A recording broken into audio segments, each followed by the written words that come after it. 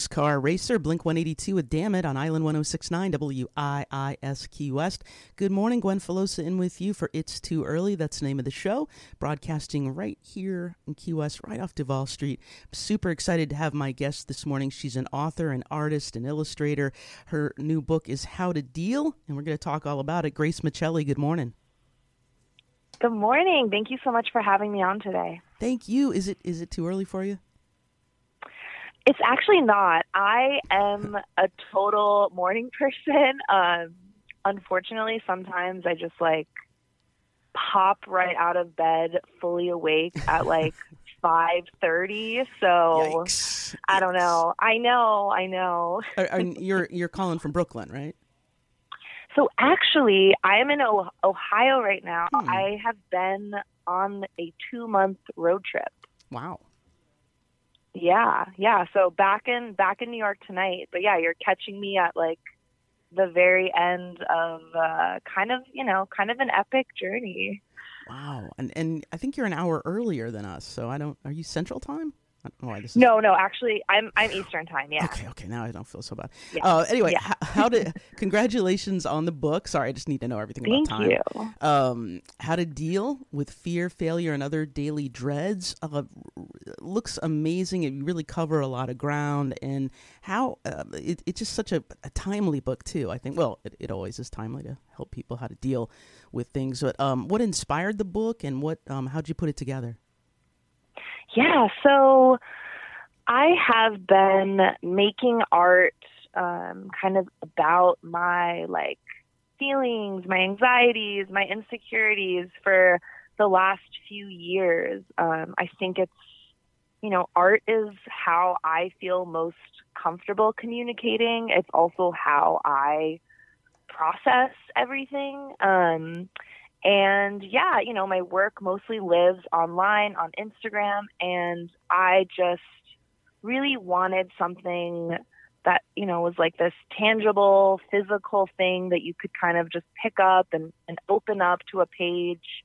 If you're kind of having a weird or a hard day. I think also, I know being online so much is definitely a cause of my anxiety. So I think I love the idea of creating a book that had all of my work, my illustrations, my comics. So, it wouldn't necessarily add, and you wouldn't get caught up in that endless scroll online while you were also maybe looking for some guidance or some help.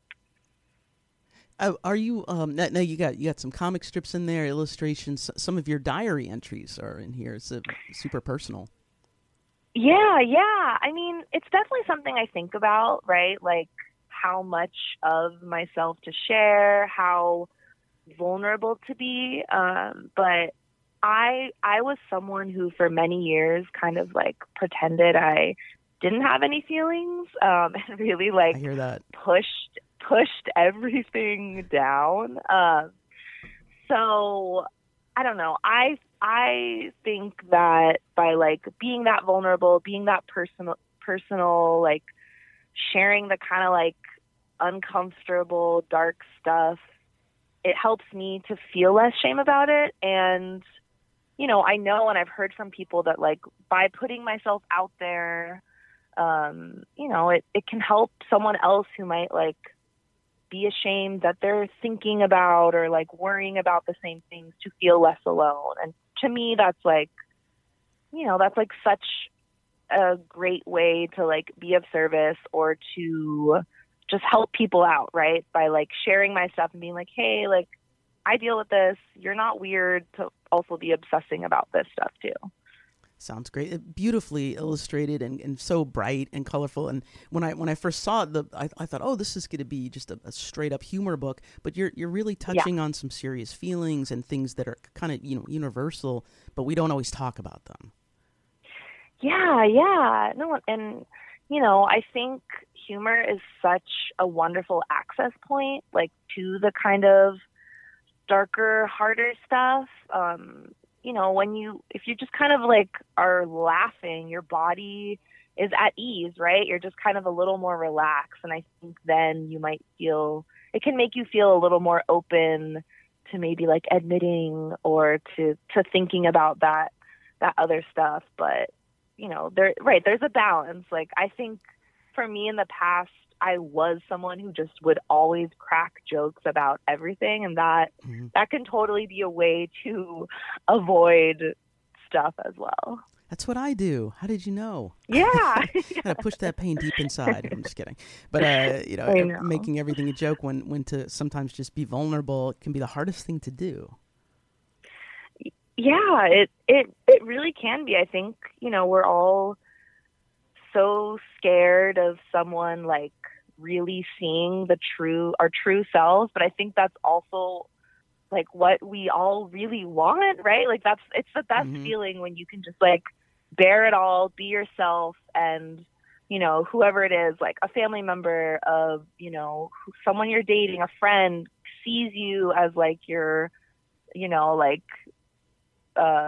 weird, embarrassing self, and still is like, hey, like, I still like you. I still want to hang out with you. I think we're all so terrified of that, of like being rejected for who we really are. So, you know, we kind of hide ourselves and stuff, but I'm not always successful with it, but I'm definitely trying to just like be myself. And it doesn't mean rejection doesn't really sting still, but I'm trying to like, you know, not take it so personally if someone like isn't into you know, who I am, because that's, you know, that's their problem. You got it. You are so popular on Instagram. Vulture called you one of the 9 funniest cartoonists and illustrators on Instagram. I spend a lot of time on social media for work. I'm a reporter. I have to. I find it kind of draining at times. Yeah. And Instagram seems to be maybe the friendliest platform. I mean, Twitter scares me. But how do you deal with it's just constant with Instagram, and sometimes people can be less than kind? Yeah, I mean, it's hard on there. Like, social media, Instagram has given me so much, right? It's I've met so many like friends, so many other artists, right? It's a wonderful way to discover you know, like cool artists and people that are doing awesome stuff. But yeah, it also is a place where, you know, people can hide behind their usernames, right? And like feel this freedom to just kind of say whatever, kind of recklessly say whatever they want. I'm trying to, like hop on there, share what I'm working on, check in with what my friends are doing, and then just kind of like try to not be on there all the time. I think this last year was obviously so hard, and I think so many of us had no choice but to live online essentially. And I know that like that's, you know, I mentioned this road trip I've been on. I've spent the last 2 months like camping and just not having service for like 3 days. And you know, I know that's a luxury not everyone can afford to like, you know, take a few months off, but I'm definitely hoping to kind of like, you know, shift my relationship with social media a bit, so it doesn't feel like something where I, you know, it's like, all right, I gotta go on there and just be on there all day, right? It's like this unpaid internship where it's just not fun to be there some days. Oh, that's funny. The unpaid internship. Yeah, no, that's helpful. There are positive aspects. I guess I forget. You know, Facebook's given me some stuff to communicate with people and to be able to a platform. So how to deal how do we deal, Grace, tell us, when it comes to fear? You know, what are the hardest parts for you? Is it fear? Is it dread? Yeah, I'm like such a worrier about the future. I like to pretend that I have some control over what's going to happen, right? So like I will just obsess about all the possible outcomes.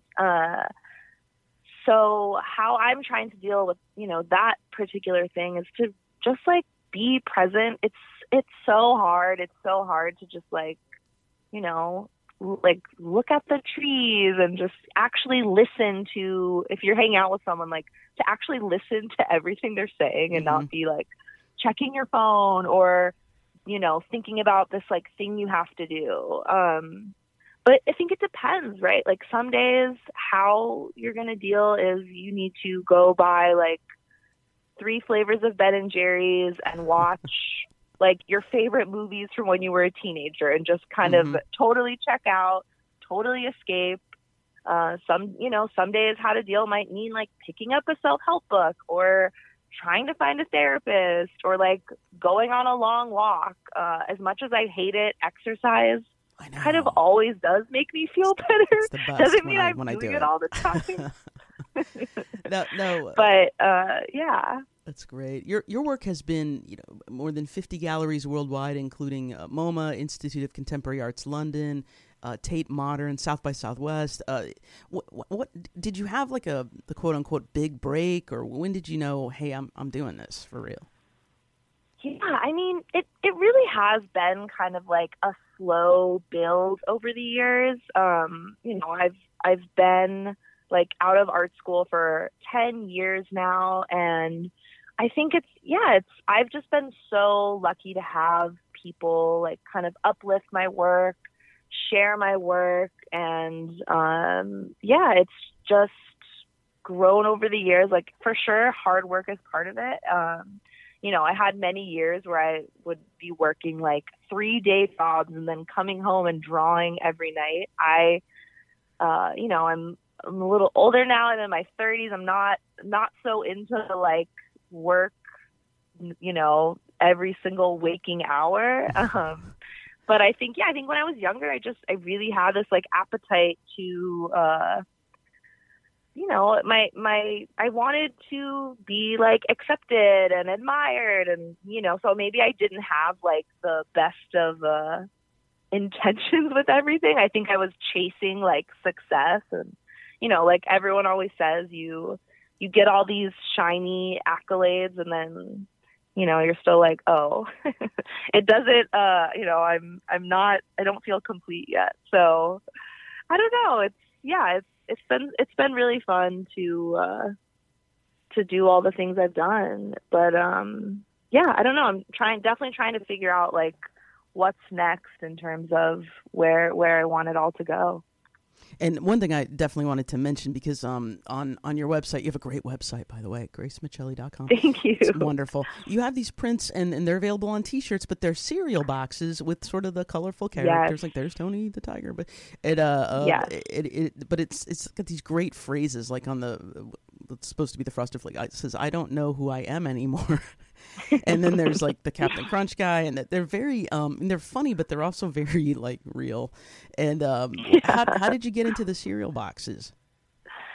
Yeah, so those started a while ago. I have, always had a bit of a complicated relationship with food. I think that's like part of a thing, right? Like if I'm stressed out, the first thing I'm going to do is like grab a snack to try to, calm me, comfort me. Also, I think the cereal box, it's like sometimes some mornings you just wake up and like while you're eating breakfast, you just kind of are overcome with these existential moments of like, wait, like what? Like, what am I doing? Who am I? So I really think I was definitely drawing from experience with those. And then, I saw that people responded to them. So I was like, this is fun. I'm gonna keep making these. They're just great. And the goldfish one, happiness is only temporary. My favorite, the Captain Crunch, I woke up crying again. They're funny, but they also, for me, touch a nerve because they're like, whoa, that hits close to home. But they're wonderful. And you have been a delight, Grace Miceli. Thank you so much for calling in, doing the show. Thank you. Congratulations on the book, How to Deal, everyone, How to Deal. And also wonderful artwork and prints available. And continued success. And I hope we can have you back on. Thank you so much. It was great to talk to you today. Take care. See you later.